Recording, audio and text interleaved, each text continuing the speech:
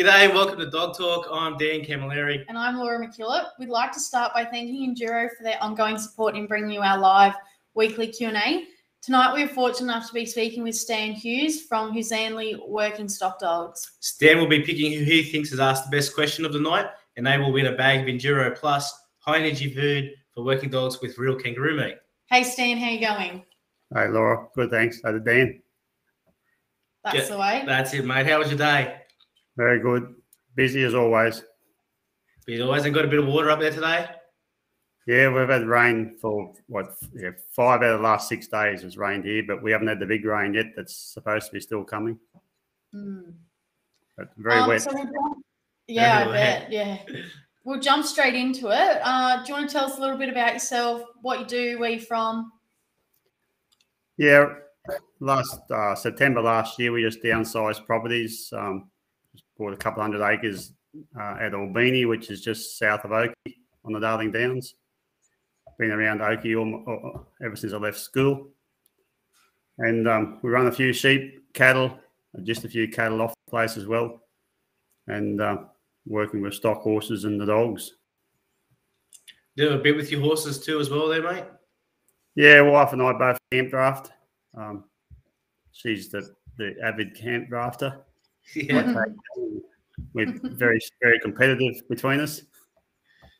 Do you have a ratio? If she's allowed one horse, you got 4 dogs, or? No, just if she buys one, I buy one. Yeah. No, very cool, mate. And where did your passion for livestock and working dogs come from? I think we've nearly got to get back to 3rd of October 1968. Let's start there, mate. Yeah, my parents had a dairy farm on the far north coast of New South Wales, and that was the 3rd of October 68. They had a clearing sale, sold the farm, and I made a commitment then to be a dairy farmer and buy that farm back as a 7-year-old. Yeah. I just wanted to milk cows, and that's nothing changed. And in 1977, they bought a dairy farm on the Darling Downs, and I got 2 younger brothers. And at the age of 15, they said, "Go for it, dairy." Dad had muscular dystrophy, so he couldn't get around a lot. So it was left to us boys to do the farm work. And Mum and Dad were the brains behind the whole thing at the time. So. But in between that, they had a store on the coast in the hinterland of Tweed Heads, and there was an old retired butcher come drover, and he used to they had a store on the crossroads. On the other side of the crossroads was a dip yard, and so all the local stock owners had to dip their cattle in the summertime for ticks, and they'd always come into that dip, and I'd be watching them. And there's one fella, he had the team of dogs, and he'd always be on his own, and he'd bring those cattle in, and there'd be a dog block on each road, putting them in the dip. And I think that's, I always had a love for livestock, and that's my love for dogs. Always amazed what he could do. Yeah. And anytime there's a stray dog come around, I was trained that to work cattle. And then in 77, when they bought the dairy farm, there was a 4-month-old pup come with that, which I immediately took on and trained and went trialing with. Yeah, right. So obviously you never considered doing anything else. Yeah. Well, if you didn't have dogs, mate, what do you think you would have done? I don't know. It's just I did have plans when I was going to school, because we didn't have a farm at that stage. I'd try and get into Gatton Ag College. Yep. Study livestock management, that type of thing. But Dad in particular was dead against that. He said, "You learn by doing." So that's when they bought the farm. I think I was old enough to leave school. Yeah. And so we went there and did that, and we'd milked cows for 35 years then. I had some early mornings in that, mate. Yeah, a lot of them. Do you miss the early mornings? I know. I was still up here before daylight. Yeah. Yeah. So you mentioned there was a gentleman there that was blocking up the roads. Would you say he was the one that inspired you to get into working dogs, or was there someone else as well? I don't think so. I just used to see what he did. I had an uncle that used to train dogs and work draft horses and things, and So I've always had a love for that type of thing. The dogs are just part of it. I've always wanted to work with cattle, and with cattle come dogs. And then when we got the dairy farm and I had that pup, I trained it up, and I always thought she was a fairly handy dog. And 1980, I think it was, the Oakey show schedule come out, and there was a cattle dog trial in there, and I said, I'm going in for a look. So I went in and met a few people, and they all said, why didn't you bring a dog? So next year I went back with a dog and went back with that blue pup that would come with the dairy farm. And I got second in the novice trial. There's only 3 trials in Queensland then, and I got second at all 3 novice trials that first year with that dog. That's all right, isn't it? With the same dog? Same dog. Crow's Nest was the last trial. They used to have the 3 trials over 2 months. And that Crow's Nest trial, I got second with the blue dog and 4th with a 6-month-old pup. Yeah, and you said blue dog, mate. Was she a cattle dog or what? Tell us a bit about her. She looked like a Kelpie, yep. But she was all blue to look at, and she naturally block. She won an open cattle dog trial eventually. Had a lot of pups. She was the first real dog I trained, I suppose. Yeah, and there's a fair few pictures there in the background. Has your enthusiasm for your dogs passed through to your kids? Oh, they all enjoy the animals, but no one's taken it on seriously yet. Yeah. The 3 older girls are all, flown the coop and married and or working away from home. And young fella coming on here, well, he loves the dogs. He's got his floppy dog. If anyone knows the stock dog page I've got, they've all seen pictures of him. Yeah. And mate, in your time, have you noticed? You've obviously seen, between your cattle and sheepdog trials and been around different handlers. Have you noticed a change in the way people handle stock and dogs? And is it for the better? I don't know. There's been changes, good and bad.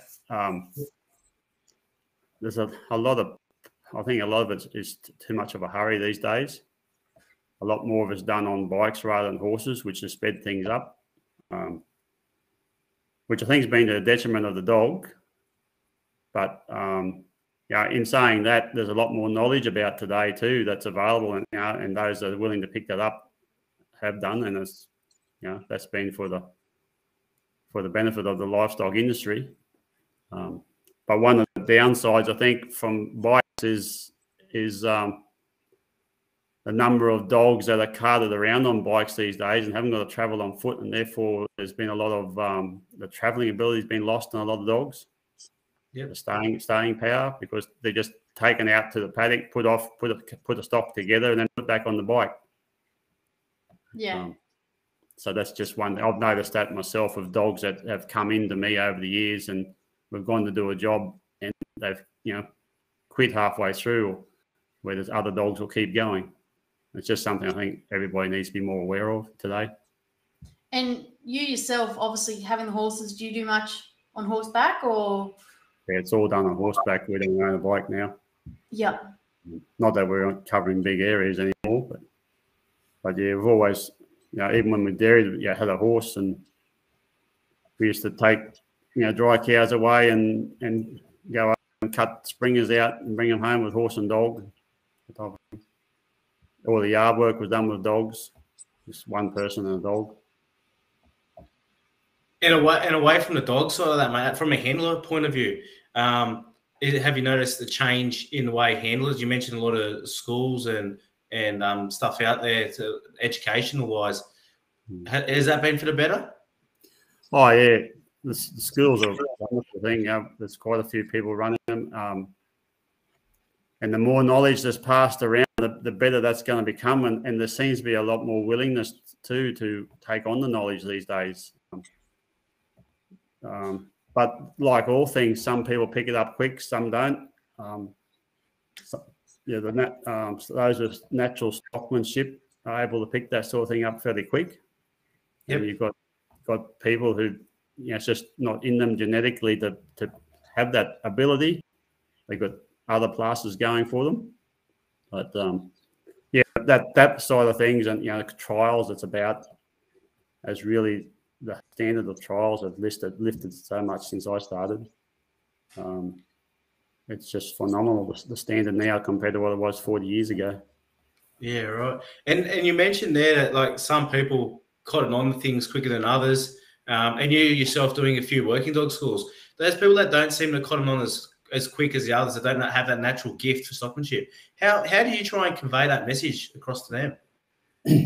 I think it's getting them, spending time with them one-on-one, watching them or demonstrate it for them, and then getting them in there, have a go, and just pointing out how they could do it better, and drawing pictures on whiteboard. I've found after we usually start the school off, we start with a bit of a talk and a half-hour lesson on the whiteboard and different things like that, and then you go and demonstrate, and then come back to the whiteboard, and that seems, you see a lot of light bulb moments then.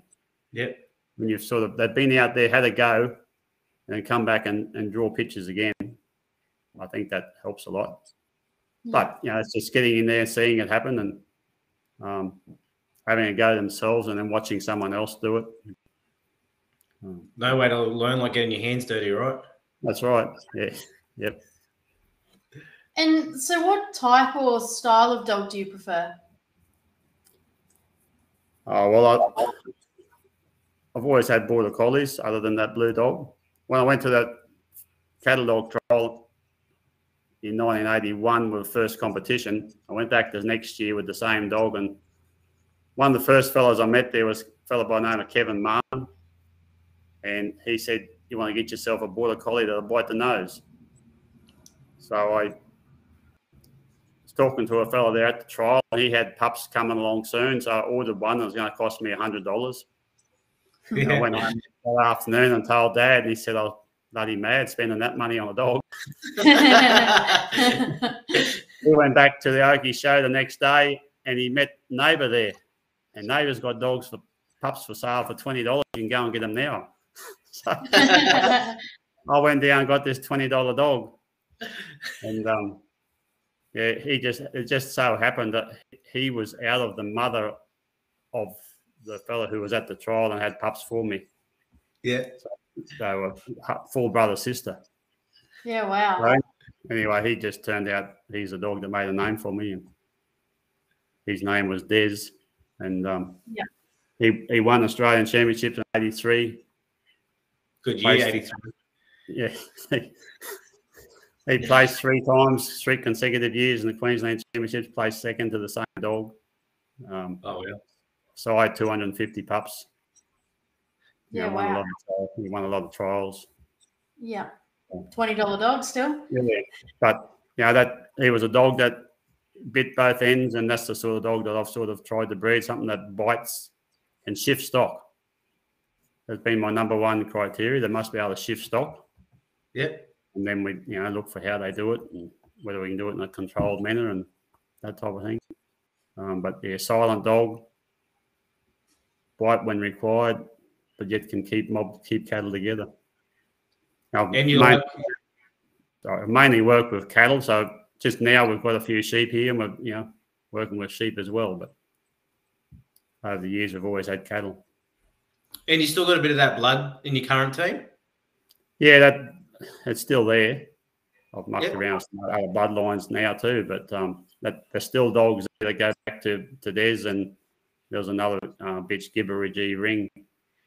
They had late 80s, early 90s, and she's probably got more influence going forward to today than what Des did have. Yep. And you want to tell us a little bit about your current team? Yeah, there's a bit of variation there. I went down to the Tamworth trial. Those 2 years, I had the trial at Tamworth there. Ended up buying the first dog that was offered in the auction, the first pup, which was a full UK bred dog or bitch. And so I wanted to introduce something different. That pup, that Des, he had a lot of imported bloodline in him from the UK from years earlier. So I wanted to go back to that sort of line again. So I mucked around with that. And then I ended up buying a full sister to her. And then there's a fairly strong influence in the line there at the moment. Plus my original Border Collies, but they're all a little bit different in different ways. I think it's good to have a little bit of difference in the dogs. They complement each other when working. Yeah, absolutely. And then you go to a trial, there's always different types of cattle and they've been handled differently and some not handled much at all. So you always want a different type of dog. Yeah. One dog that does well in one trial won't do so well in the next trial as a rule. Yeah. Try and keep yourself consistent, right? Yep. Question here from Bill Kruddersman. What do you think of the ISDS blood introduced into Australian dogs? Is it a step forward or a step backwards? As a general rule, it's hard to comment on that, and that there's different variations. Some dogs good. The two I've got here have been a benefit to me. I've seen some other lines that have been good. I'm still chasing some different blood from that way, but that comes back to what you want. That what I've noticed about those ISDS line of dogs is that they got a lot of forward. They're very forward type dogs, full on, and perhaps don't suit the 3 sheep type situation. But they, I think, very got a lot to offer for cattle, which is what I'm more interested in. Yeah. But there's a big benefit there, I think. But like all breeds of dogs and lines of dogs, you got to be careful which ones you take on. Yeah. Absolutely. Mate, and you mentioned there about biting on both ends. Tom Williams has asked, do you like heel in your dogs and how important is it? For me, it's a must. And having a dairy background, if you don't have a heeling dog, you don't shift stock. Yeah. And it's a surprising over the years, the number of dogs I've sold to people. And I remember an old fella at Charters Towers telling me Brahmins want wooing, not shoeing. So I don't want any heel bite. He ended up with a dog from me that did bite the heel on occasions, and he reckons it was the best thing ever. Once stock are turned, a heel bite then to drive them in the right direction can be beneficial. But if it happens too often and too much heel bite, it's probably worse than having none. But that dog I mentioned a while ago, Gibberjee Ring, when I first bought her, she would put a herd of dairy cows in a laneway and couldn't move them because she just couldn't drive stock. Yep. And she ended up in a trial at Gatton one day with a beast giving her a lot of trouble, and she, I think, healed out of frustration. And from that day on, she healed and become a complete. She was a complete dog then, and it's surprising how much heel she passed on into her progeny as well. Yeah, right. So it was always there, just needed a kickstart. Yeah. That's right. She was a dog that penned sheep in a sheepdog trial for me. Won 2 Queensland championships, placed every year in the Queensland championships, and that she competed and had progeny, placed with her. So she was a good dog. Yep. Steely Kennels asks, in the long successful career with working dogs, how have they changed in your time, and do you think that they are moving forward in the right direction? Yeah, from a trialling perspective, the standard is just totally different to what it was when I first started. You go to a trial and there might have been 10 or 15 dogs in it, and there's probably only 2 or 3 that would win consistently, place consistently. Where today you could go to a trial and it could be any one of 20 or 30 dogs.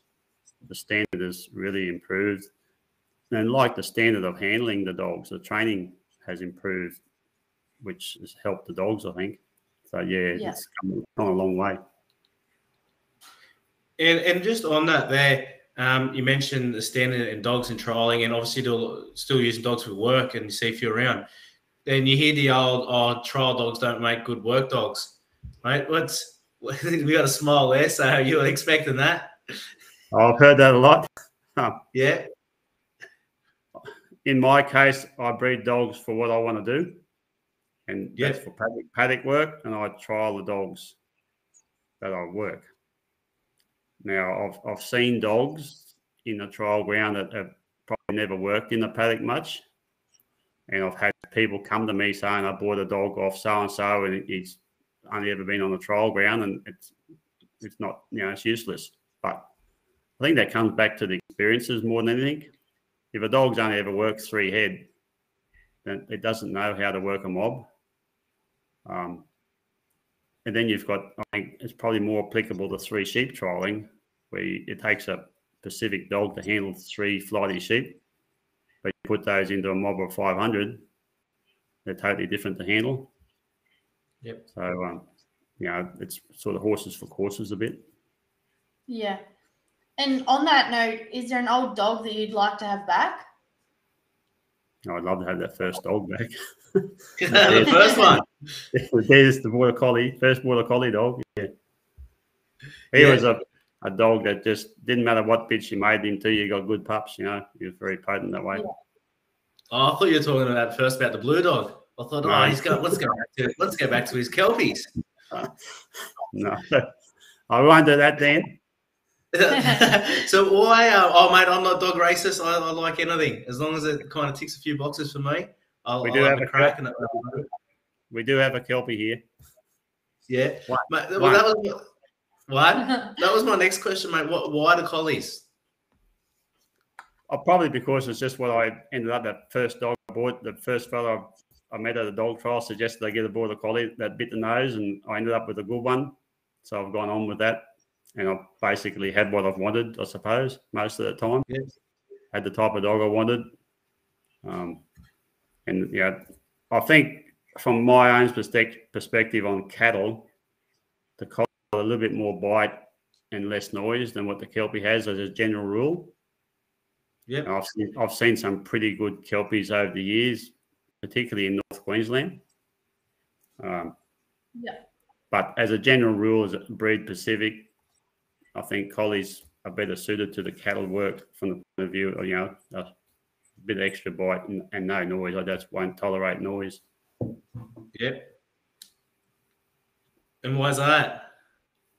Oh, well, cows and calves, and I just don't like barking dogs, and cows and calves, it stirs them up, and I work my dogs on cows and calves. They've got to work everything, so bark then always causes problems. Yeah, no, that's fair enough, mate. And just what we're talking, Laura asked you, is there an old dog you'd like to get back? Who would it be? What about someone else's dog? If there was someone else's dog out there you'd like to inherit, who would it be and why? Yeah, I've never seen that. I'm always looking. That's fair enough. Yeah, I'm always looking for something, and I find it very hard to find something that I like. Yeah. So, yeah, I don't think there's really a dog about that I would have, Yeah. No, that's okay. And what do you believe makes a good sheepdog versus cattle dog? I think a sheepdog it's more of a necessity to have a bit more, feel or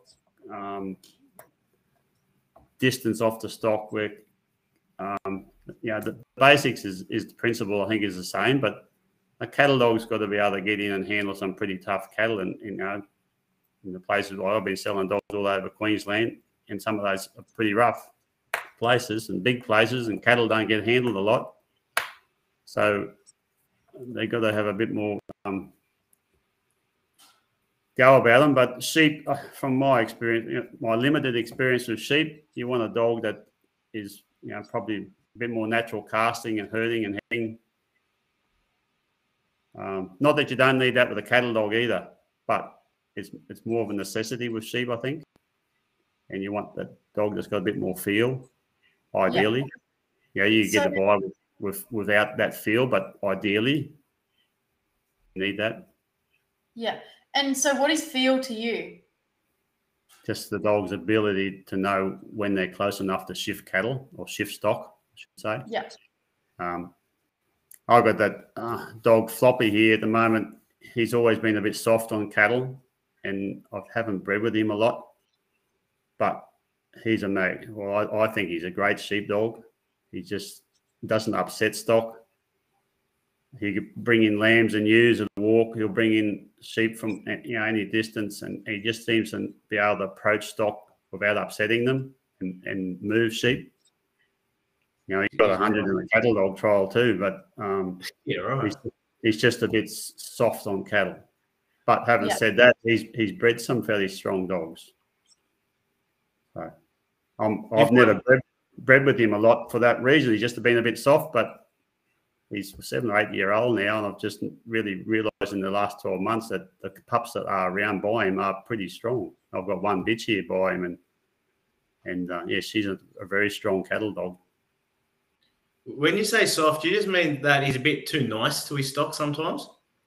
Yeah, he doesn't have the heart to get in and have a go. Yep.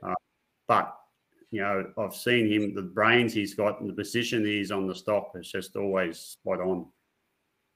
He just knows where the pressure point is, what pressure to put on. But just when the crunch comes at times, he'll can't take the hard punches. Doesn't have that bang you'd like. Yeah, and an example of that I've used a few times at schools is I took 4 dogs for a run one day, found some weaners out in a paddock where they shouldn't have been against some tall crop. I just sent all 4 dogs to bring these weaners back, and only 3 dogs come back with the weaners that I could see. I cursed Floppy, and anyway, started moving off, and when I look back, here he is bringing 2 more out of the crop that you couldn't see. So he does that sort of thing. Yeah. You can't teach that.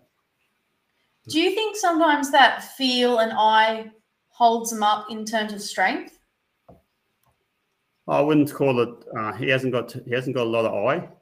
Yeah. But he just seems to be able to feel the stock. And possibly, I had another dog back in the late 90s, and he also scored 100 in a cattle dog trial, and he was a bit similar. That not enough heart, I would call it, strength, but always in the right place, always in doing the right thing. If I'd send him out in the dark of a morning to get the milking cows in and go and get the dairy ready. And when he got back to the yard, I knew every cow was there. Yeah. If he didn't come back, then I knew there was a problem somewhere, or he was still getting cattle in. But, I could take him 2K over the other side of the property, just drop him off and go home. And when he got home, I knew all the cattle were there. There was never anything left in the paddock. Or if there was a cow and calf, a new calf somewhere, and we go looking for it, he would find the calf for me. That type of thing. And, you can't teach that sort of thing, really. It's just natural. No, absolutely. He was a dog I didn't breed with a lot either, because I just felt he wasn't strong enough. Yeah, mate, you've mentioned there, same dogs work in cattle and sheep a few times. Mate, do you believe there are many genuine all-round dogs around? They are, yeah, but not a lot of them. Yep. In my opinion, I've been lucky to have a couple of them, I think. Yeah. But I've got a young dog here now who works sheep and cattle. He's a better cattle dog than a sheep dog, and he does the job on sheep. But he's not. I wouldn't call him a genuine all-rounder. He doesn't do the sheep work as well as the cattle work. Yeah, absolutely. But they're about. And so you said that you've bred a few pups over the years. Are you still breeding many? Yeah, there's pups on their way tonight. Oh, yeah. Yeah, there's we probably have I think from 3 to 5 or 6 litters a year. Yep. And what are you looking for when considering future joinings? Just something that will do the job that I'm wanting a dog for. So if neither parent, sire or dam is what I'm working the way I want, then I won't keep anything I breed with. I don't breed with, but they just got about number 1, shift stock. 2, be able to keep stock together. And of course they've got a head and herd first. type of thing. But so if they can't do the job for me, I won't breed with them. But if they, doing the job and I think they might complement one another, then we'll do that joining. Yeah. And mate, just on that, Dylan Edwards, I apologize. I just stole your thunder. We're just looking for questions. He just asked that question. So let's pretend that he asked that question. So I just stole his thunder there. Yeah, rare enough. And are you seeing those desired qualities coming through in your litters? Well, I guess I am. I wouldn't be doing it if I wasn't seeing them. But there's always disappointments at times. Doesn't matter how good or dam or sire is. There's always occasional disappointment. I sold a dog on the weekend. I bought the bitch at the Tamworth sale. I made her back to a full UK. She was full UK bred, ISDS type breeding. I made her back to a dog that was of the same, full ISDS dog. And she had 5 pups, and I waited for 12 months for a couple of them to show any interest. And because I'd planned the joining for a while, I really liked the dog in the UK that the sire was by. So I persevered with that, and the one I kept for myself, he's 3-year-old in July, and he's probably right now as a 3-year-old nearly as good as anything I've bred, I think. But I had to wait 3 years. So there's disappointment there. I don't want to wait 3 years for a dog to show his potential, but that's just one occasion where it probably was worth waiting. Yeah. On that note, Steely's asked, what are the key elements you look for in a pup, and at what age must they show them to you that make you decide whether they are what you're looking for in a good dog? As a general rule, I won't wait more than 10 or 12 months for them to show me what I want. But like all of us, we want to see what we've got as young as possible. We'll try and from probably 8 weeks of age onwards, we'll start introducing them to the stock, every 2 or 3, 4 weeks, whatever time allows, and just see what happens. But I like to see from the start what the pup's going to do, and that doesn't usually change much. But then, sorry. No, you're right. Keep going. Yeah, once they get to that 10 or 12 months of age, if they're not showing interest, then I lose interest too. Yeah, absolutely. I can appreciate that. And you mentioned before about clean heading and get to the head. Mate, how important is heading ability to yourself? Yes, number 2 after being able to shift stock. So probably that should be number 1. But I've always worked on the theory that if doesn't matter what the dog is, if he can shift stock is useful, you can use him some way. Yep. But if he can't shift stock, then he's of no use to you. Yeah. So then once they start, they've got the ability to shift stock, or then they've got to be able to head and herd together. That's and then hopefully that's they'll heal as well as in the future. But that heading and herding is first. Absolutely, because there's still a lot of people around that actually don't really like heading dogs. They just find them frustrating. I've had some funny experiences over the years. People ringing up saying that bloody dog's always in the wrong place. It's always at the front of the stock, and it's always in the gateway. And you try telling them to swap places and think you're mad. But I know what you mean. It's an education process and changing from perhaps what people grew up, say, with a blue dog, and they've learned to work with that, and then it's a whole new experience working with a heading dog. Definitely. You mentioned before you use an outside sire. What are you looking at before you pick those sires?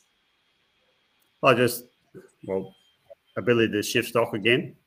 And I like to see that work on a few different types of stock to see if they can, if they can handle different situations. And then, if as long as how they handle the stock, whether and that heading ability is there, and ability to hold stock together again, and then if they're related, well, then that's all the better. Related to something I've got. But yeah, a bit of common blood. Yeah, I'm always on the lookout, but the few and far between what I would really like. That's fair enough. Janine Keeley's asks, are there any special attributes you look for when choosing a pup?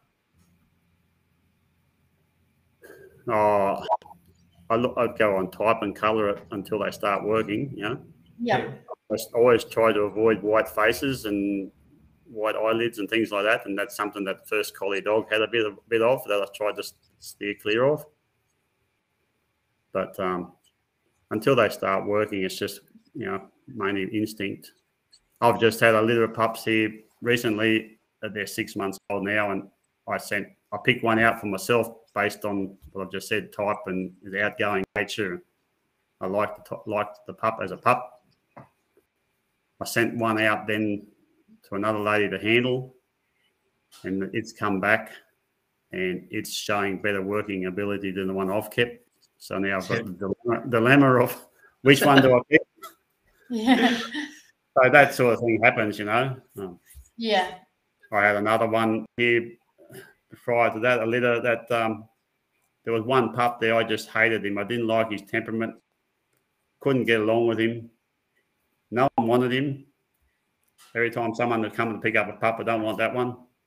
And I had a lady wanted one for a pet, and there was 2 pups left. And she'd come, and I thought she'll take that one for sure because the other one that was left was a smaller pup. And no, she took the smaller pup. Then I had a lady here one day that she wanted to see how I start a pup. So what would I do the first time I put a pup in with the stock? So I picked up this pup and put it in the pen, and it just went to work, and it just did everything right. So I started to like it fairly quickly.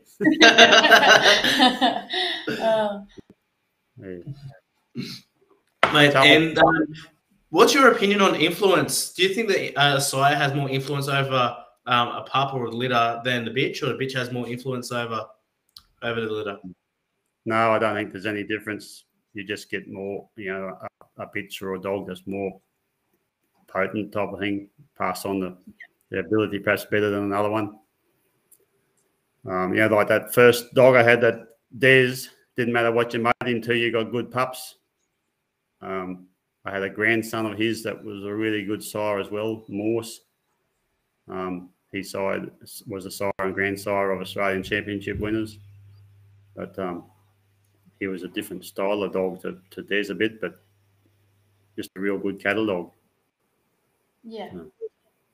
So I think that's, there's more influence comes through just whether, how potent they are. And when you say potent, do you mean like a bit overzealous in areas? No, just on whether they pass on their genetics. How you get a real good dog sometimes, and they just don't pass the genetics on. And then if you got a sire that's like that, well, then a bitch's influence might come through more. Or if you've got a bitch that's like that, the size influence might come through more. But so I don't think, as a general rule, there is a difference with dogs. Now, while I think the female line is important, I don't think there's, as far as continuing a line through. But as far as influence on a particular litter, I don't think there is a lot of difference. Yeah. Cool. And moving forward, are there any particular traits you want to put into your pups? That I haven't got. Yeah, I'm always looking for a little bit more herding ability, and that probably feel. I want to try and improve that a bit more. To have the ultimate dog. I'm always looking, always hoping. You and a million others, right? Yep. Yep. Mate, do you have an opinion on AI with dogs that are, been dead for some years compared to live coverage? Oh, in most cases, I wouldn't mind having some semen from that Des now. But if you look at other livestock, like, I bred dairy cows for 35 years, and you kept looking for new sires because the genetics are supposed to be better. They're being tested all the time and proven to be better than the last generation. So from a lot of aspects, if you're going backwards, 10, 15 years, you should be going backwards in genetics as well. Because if your breeding program is right, you should be getting better dogs. So if you're going back to older dogs, then you're saying what you've bred since not up to the mark. But having said that, there's always exceptions to every rule, and sometimes in breeding, bringing an older dog back into a line at some stage could be beneficial. Yeah. A question here from Janelle Wooldridge. What are your thoughts on adding a different breed, e.g. Bull Terrier, to a dog to bring out some stronger bite to the nose? Do you think this is necessary in the breeds we have today? First of all, no to the last part of it, if you handle your stock properly. Usually that extra bite that they're looking for is because the stock aren't handled enough. But when you start introducing other breeds into, say, Border Collies or Kelpies, then you've got to know which pup to pick, and you're going to have to keep the whole litter to find out which one has inherited the bite that you're looking for, and the brain as well, because you're introducing a lot of variation then. Absolutely. I had a bit to do with Scott Lithgow when he wrote the book on training dogs, and running around Queensland giving talks and demonstrations on working dogs, and he had a line of dogs that were made up of 3 breeds, and he had refined it over many years of breeding. Unfortunately, he passed away too soon, long before he should have done. But it would have been really interesting to see where that ended up. But no one's really continued his line on. Yep. So on that note, Joe Levins actually said, "Hi Stan, I enjoyed a chat with you at a recent trial about your association with Scott Lithgow. If you have time tonight, I would enjoy you sharing the impact he had on working dogs in Queensland and what type of gentleman he was." Yeah. He was a very knowledgeable dog man. He lived and breathed dogs and breeding. He went into breeding, really in depth. I was never fortunate enough to actually see one of his talks, but I did compete against him in trials. And when we formed the Queensland Working Cattle Dog Trial Association, he was at that inaugural meeting and suggested that we make it a state organisation, not just a local club, which has been a big benefit since. But terrific dog trainer, really understood the dog's mind. He did things a little bit different now with hand signals, and I've sort of followed that on. But you see a lot of people now block their dogs with their arm or hand to direct the dog back the other way, where he always pointed to where he wanted the dog to go. And I've always done that as well. He had a lot of good dogs. And I just think if he had been around a lot longer, I think he was only about 60 when he died, and he could have done a lot more for the industry. We would have been a lot wiser for it. But he did a lot to promote the working dog in Queensland. Did a lot of travelling and talking at shows and on radio, that type of thing. I don't know whether that answers that. Yeah, that answered really well, mate. Yeah. And there's another question here from Dylan Edwards. What's your opinion on body conformation and how they are put together?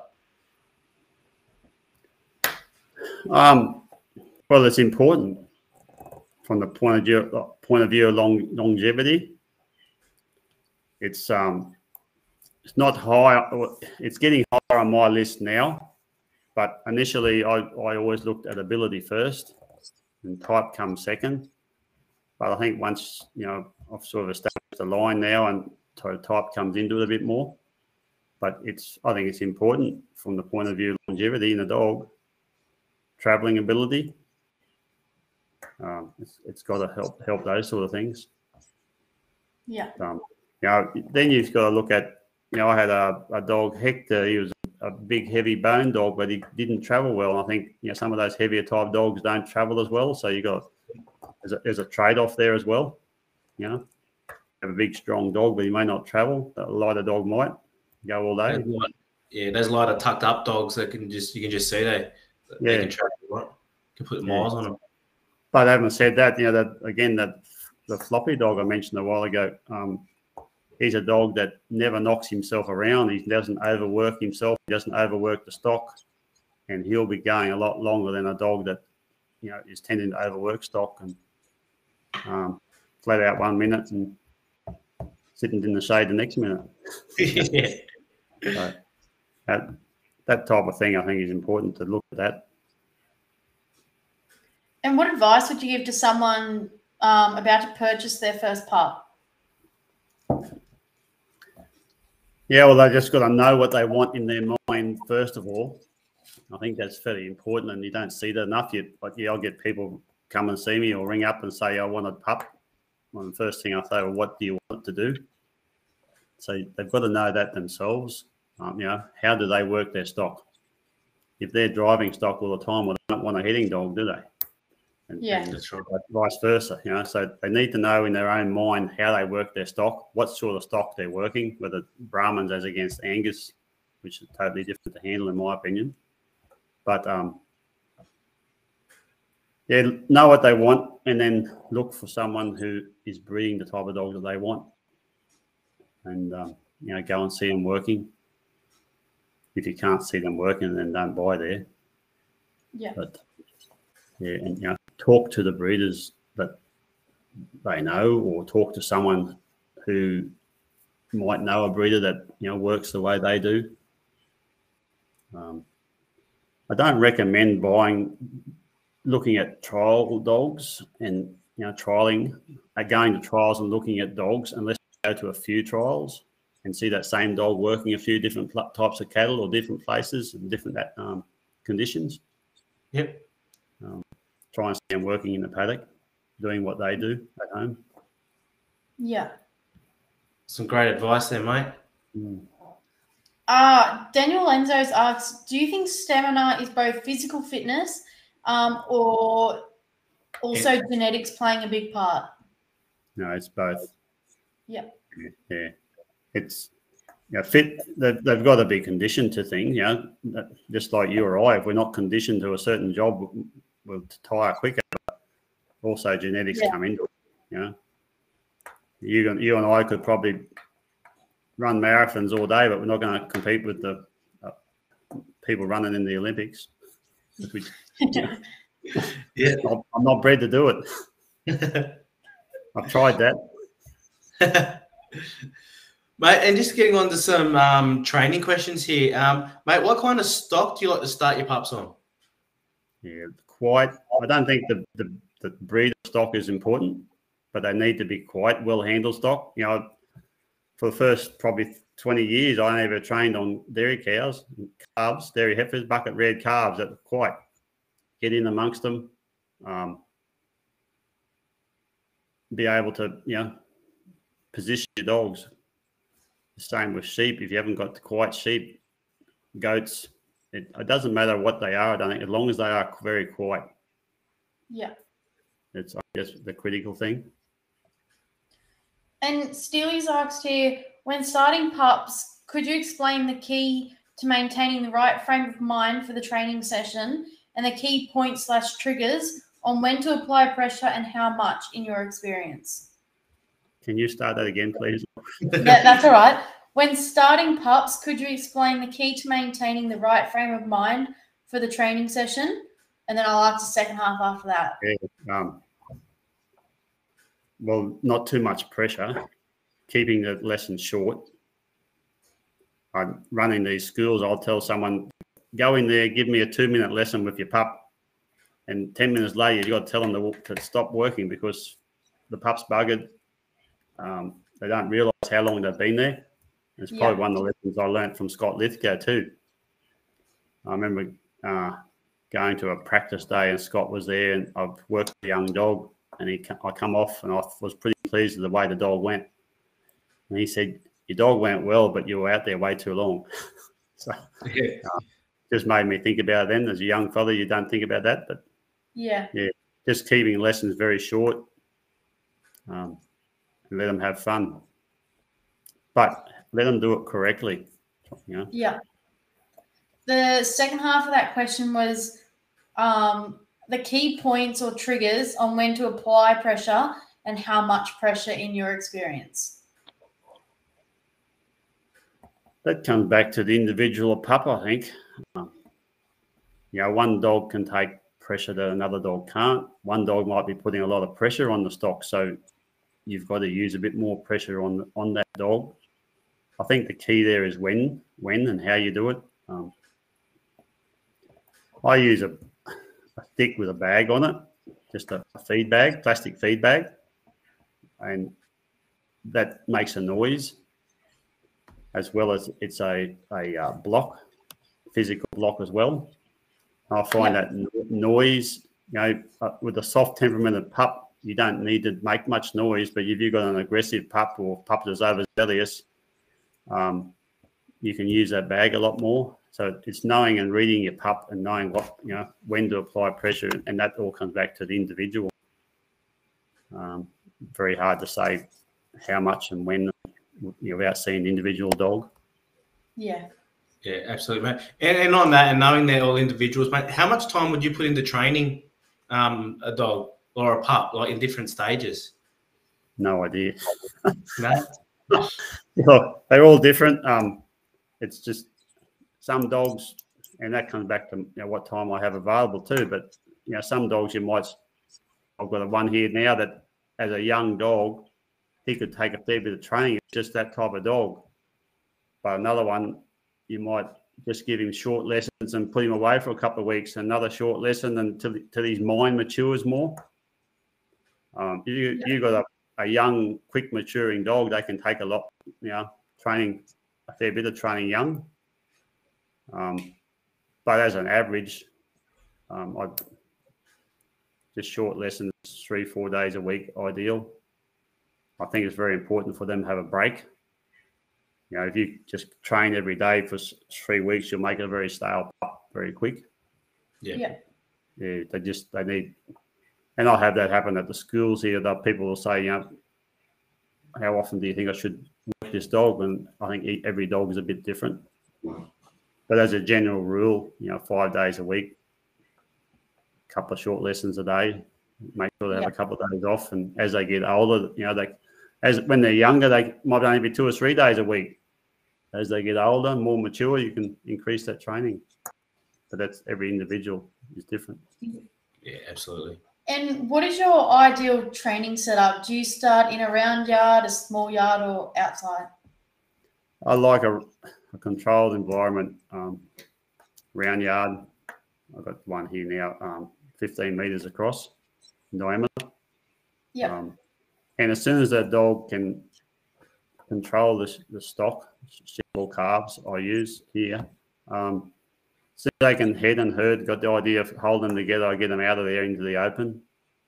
I like to get a bit of a stop on them, but I'll take them out and then put them back in and do different things like that through the yards. But the other one I wouldn't mind adding there is I see a lot on Facebook these days, people letting pups go in a yard or round pen, and they just put them in there and let them go. And I think it's very important that when you put a pup in there for the first time, you make it happen correctly. So they learn to go around their stock and herd. Once you put something in and just let it go, you've then got to correct any problems. So they pick up a habit pretty quick. And I think if you can I believe myself anyway, if I put up 8-week 10-week-old pup, whatever it is, in that round pen for the first time, I will control how it approaches the stock, lead them round and round both ways, and just make sure that they get the art of going round rather than straight at. Yep. I think that's important. And you've mentioned feel there a few times tonight, and you mentioned there putting a stop on your dog. Mate, how important are good breaks? And you put a big emphasis on a stop? Yeah, it's a must. The better the stop is, the quicker the stop is made good, the quicker training goes, I think. Right. Because when things go wrong and you can put your stop on, you can then correct things much quicker. Yeah. That starts at seven weeks for me. And how do you go about putting that stop on your dogs? Especially so young. Yeah, I've followed Tony McCallum a bit. Yep. More in recent years, I've read about his methods, and I did have the privilege of meeting him in 1988, and I did compete against him. But yeah, I think one of his things is you start at 7 weeks for 5 or 6 weeks, and I find that really works. And just having the pup with you, taking it for walks on its own, you stop, it stops, make it sit. Another Scott Lithgow thing is walking around the dog. So as you walk around in a circle, 360 degrees around the pup, you can control the pup. And at 7 or 8 weeks of age, they don't get so overawed with you walking around behind them. Where if you get an older pup and you sit it down and start walking around behind it, they start getting worried. Yeah. A young pup like that at 7, 8, 9 weeks of age is not so overawed. They get used to you moving around while they're still. That's something I do a fair bit of, and you get that bond with them. Just put a name to whatever they're doing then, and that just continues on into work. If they stop when they start work, well, then you put a command to it. Yeah. Always in their head, right? Yeah. Yeah. So you said you obviously like a bit of bite on your dogs for your cattle. How do you teach a bite on command? And if so, how do you do that? Well, I don't like too much bite. That's the first thing. So I want them to bite when required. Yep. And that's more my issues is I want them to bite if and when required. If they're not required to bite, I don't want them to bite. But if they've got stock there that are running away, or then they've got to be bidden to be turned around, then they've got to be bidden. And the same if they've got to be driven somewhere. If they're not moving, then I want a dog that will bite. And I haven't never found that an issue trying to get a dog to bite. It's just, if it's in them, it's in them, I think. Yeah. If they laneway work, if having trouble getting a dog to heel, a lot of laneway work helps. And, cattle stand still, they have to be moved. Our cattle have always been, because they're handled a lot, even today, we don't dare anymore, but our cattle are always well handled, dogged a fair bit. So I need a bit more heel bite to move them, and that's never really been an issue. Very cool. Mate, another question here from Dylan Edwards. What do you like to feed your pups, and what age do you get them off the bitch? Yeah, we wean at 7 weeks. And from that 7-week age onwards, I just feed whatever the adults get. I always feed a mixture. I never feed one variety. I'm a bit against feeding high protein or high fat food. Just average diet. I've never had any health problems. I've never had any real issues with health in the dogs at all over all the time I've been breeding since 77. And I've just always made sure I stick with a good average, protein, fat content, a few scraps, a bit of meat. it's always worked well for me. Every good dog gets a bit of scratch, right? Oh yeah. Mate, you've mentioned trialling a bit tonight, mate. How long have you been trialling? Since the second weekend in March 1981. Jesus, you remember it down to the T. Yeah.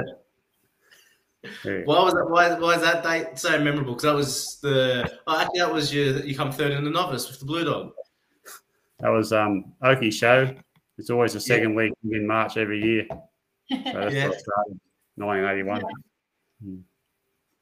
And why do you trial? Oh, I like to see what else is about. I like to see it compare my dogs against others, I suppose.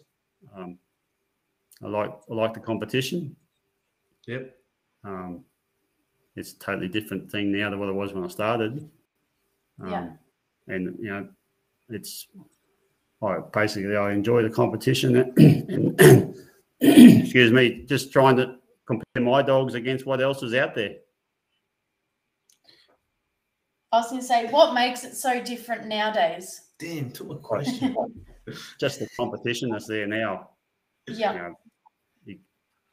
When I had that Des, there was him and probably one other dog then going around then that would be competitive today in the trial ring. The standard of dog was not near as high then. That's the big difference. And obviously you've been around the trial circuit for a while, mate, and you've seen changes. If you could make a change to trialing as it is today, what would that be and why? I think utility trials have got a big place in the future. I haven't attended one yet. I was going to get the one last year and didn't get there. I really like that format on paper. I've never seen one, but trialing has just become a little bit too distant from reality. Yep. Cattle are reworked several times. The course is too small. It's more like a yard trial. I know I don't see an answer to it at this stage. The numbers, if you go to a cattle dog trial and there's 100, 150, 200 dogs in the open trial, finding cattle for that number of dogs is just nearly impossible. Yeah. And then trying to get that number of dogs through in a weekend becomes another impossibility. So I can understand the way it's gone, but it's lost a bit of reality to the general workplace. But it's still, if you go to enough of them, you can still see the good dogs, which dogs shine through week after week, or in different situations that, somewhere along the line, different pressures will come into play and you'll see a weakness in a dog that you didn't think was there or didn't know was there. So from that point of view, it's still very beneficial, which I think is the reason we have trials, to show our dogs off, but don't judge them on one trial. Yeah, absolutely. I just like the idea of the utility trial where you're doing a range of different jobs, different stock. Couldn't agree more, mate. I'm a sucker for utility trial myself. Yeah. Question here from Nick Hovey. Why do our trial rules state that we can't inside flank? Is it time that we push the envelope and have an inside flank in the trials? We do it at work, whether it be driving or working a mob from distance. Yeah, again, it just comes back to the trialling rules as they're set up today. The trial is not, in a catalogue trial in most Queensland trials and New South Wales trials, what I've seen, the arena is not big enough for inside flanking and doing that type of job. You could set it up, but it's just the way the rule is at the moment. I've seen the posts on Facebook today along the same lines. It should be done, can be done, and there's a few trial venues now doing it, particularly in the southern states. They're starting to look at that. And I think it's a good thing. I've started doing it here with dogs, driving more and just for the sake of doing it. And when we were dairying, we always had to drive cows away down laneways and that type of thing. So, it's used in everyday stock work, and there's no reason why it shouldn't be introduced into a trial, and whether put into a utility trial first. That's where I see it could be used first, see how it goes. And for those that don't know, can you explain inside flanking? Basically, if you're driving stock away from you and you're allowing the dog to come between you and the stock, crossing from side to side on the stock to shepherd them together while they're driving away. I think that would explain it. Yeah, very simple. But and do you have I know you said you like to do a bit of utility trialing, but mate, do you have a favourite trial to participate in now? No, I don't. I've had different venues over the years that have been good to me. Yeah. I went down to Rapville one year in 2015 if my dogs were good enough to enter in the Tamworth trial, because I wasn't going to pay a $200 entry fee if my dogs weren't up to it. Went down to Rapville and come away first, second and third. And I took the trophy back next year and come away with first and second. So it was a good venue. So left it at home, mate. Make the car a bit lighter. Yeah, but and there's been a few places over the years that have been like that. But yeah, I don't really have a favourite. Just some places, you go there and the stock suit your dogs, and that it works well for you. Yeah. Question here from Vic Malashev. Is there a general rule of thumb as to how many dogs you can work on a mob of cattle? No. But I just think unless you've got, a few hundred head, a couple of dogs should be enough of your cattle to handle it. I suppose the less you've handled your stock, the more dogs you'll need to help control them. Yeah. Just the way I would look at that. I've worked a couple of hundred head here over the last few years in different mobs, and a couple of hundred head in a mob at different times, and 2 dogs is all we ever use. Awesome, mate. And mate, just back on the trialling there, mate, what do you feel is your best trialling achievement thus far, or a special moment? Yeah, there's a few special moments. I remember one gainer years ago. I had a little bitch called Jenny, who was Morse's mother, and the trials in Queensland then were 10 or 12 minutes in length, and the cattle were pretty rank, and she spent the whole time getting the cattle into the hole, and she ended up backing them in from way down it was a big ring, full-size show ring, and she backed them sort of halfway across the ring into this hole. They wouldn't, after having fight with them for ages. And I thought that was a good achievement myself. I was happy with her. And when I walked off, there was 4 people lined up at the gate wanting to buy her. There's things like that where a dog has done really well and it makes you feel good. Cummins, I won the Australian Championships in '83. I come second in '91 to Tony McCallum, to one of the best dogs I've ever seen. I thought that was a pretty fair achievement too. Winning Queensland Championship, representing Queensland State of Origin a number of times. Going to the Lacquer trial there years ago, and I had 6 dogs and 5 of them final and 5 of them in places. Yeah, wow. Won both the novice and the open with a father and son. So, some pretty impressive memories there you got, mate. But I still appreciate that the first one you mentioned was the dog that I take you didn't even finish the trial with, right? With one back through. Well, once with the Queensland trial, if you stay out there till the bell goes, you get a score unless you've lost all your points. Yeah. And in those days, the cattle were pretty rough, and you might go to a trial and only 2 or 3 would do a course. But that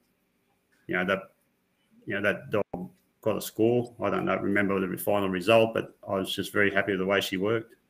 Yeah. And do you get nervous at all? If so, how do you handle that? Yeah, sometimes. I went down to the Tamworth trial there the second year. They had a futurity trial, $10,000 at stake. And I went out there with a dog I thought had a fair chance of doing well. And she didn't work well. The cattle run amok, and we come off there with a 76. And I rang my wife and said I blew it all. Anyway, they ended up taking a 76. I just got too nervous. That was the problem. I didn't think clearly. I didn't operate her correctly. Anyway, I rang my wife and said, I blew the chance of 10 grand. But they took the 76 into the second round.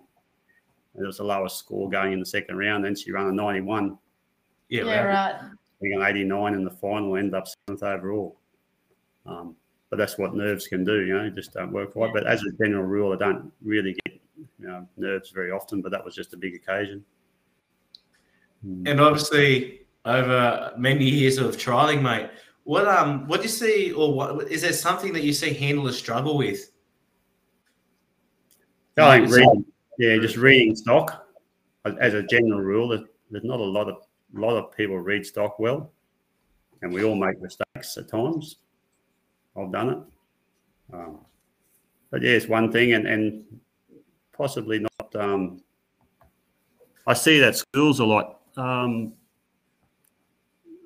A dog does well, and the handler gets excited, so they excite the dog instead of having a calming influence on the dog and trying to keep it calm and working. That's one thing I see a lot of, particularly in schools. Now, just understanding the effect that what the handler does and the effect that it has on how the dog works, behaves. So, which comes back again to stockmanship, reading stock. What advice would you give to someone wanting to start a career in the livestock agriculture industry? I just get out and have a go. Lots of opportunity at the moment. It's probably the best it's been in my lifetime as far as opportunities for young people to get out and have a go at any agriculture industry at the moment. Find someone that is willing to teach you and just get in and have a go. Doesn't matter what it is. If you don't have a go, you won't be able to do it. And I've always told my kids, do something you enjoy. If you enjoy it, you'll do it well. Yeah. No matter what, doesn't have to be a fortune in it. But just like dairying, there's no money in dairying, but I enjoyed it, so it went pretty well for me. That's it. Well, Lara Bingle said, you never know if you never go. That was an Aussie thing, wasn't it, back in and around Australia? So that's some great advice there, mate. Mate, is there someone you'd like to see us sit down and have a chat with on Dog Talk? Oh, I'd love to hear Tony McCallum. Yeah. I said earlier, I did spend a bit of time talking to him for 2 or 3 years and competing against him, and I learned a lot from him at the time. But it's minute to what could be learnt. He's the one that stands out for me. Yeah, no, absolutely. Yeah, I don't know. It might be very hard to achieve, but it might be, mate. But like you said there, he's a wealth of knowledge, right? Like, remember reading up a quick question. We spent 3 hours on the phone. Yeah. The other one was possibly John Roston. Yep. You'll get a very in-depth answers for each question, but he's really worth listening to. I've had a bit to do with John over the years. Awesome. Cool. Let's write those down. Mate, well, it's come to that time of the night, mate. Was there a question that stood out for you tonight and they will win a bag of Enduro Plus working dog food? There was one about the travelling ability and genetics and whether they're related. Yeah. That was Daniel Lenzo for that one. Oh, yeah. He's on a roll. He went on a ride a couple of weeks ago as well, didn't he? Yeah. Oh, well, there you go, Dan. Change it then. No, you done it now. You got it now. So, Dan, I've got your details there, mate. I'll you got another bag of Enduro. Sorry, was that what I missed? No. Enduro Plus high energy food for working dogs coming your way with Wirral Kangaroo, mate. Stan, for being a guest tonight. You've also got a bag coming your way. So later on, mate, I'll grab your details. And thanks to Enduro for that.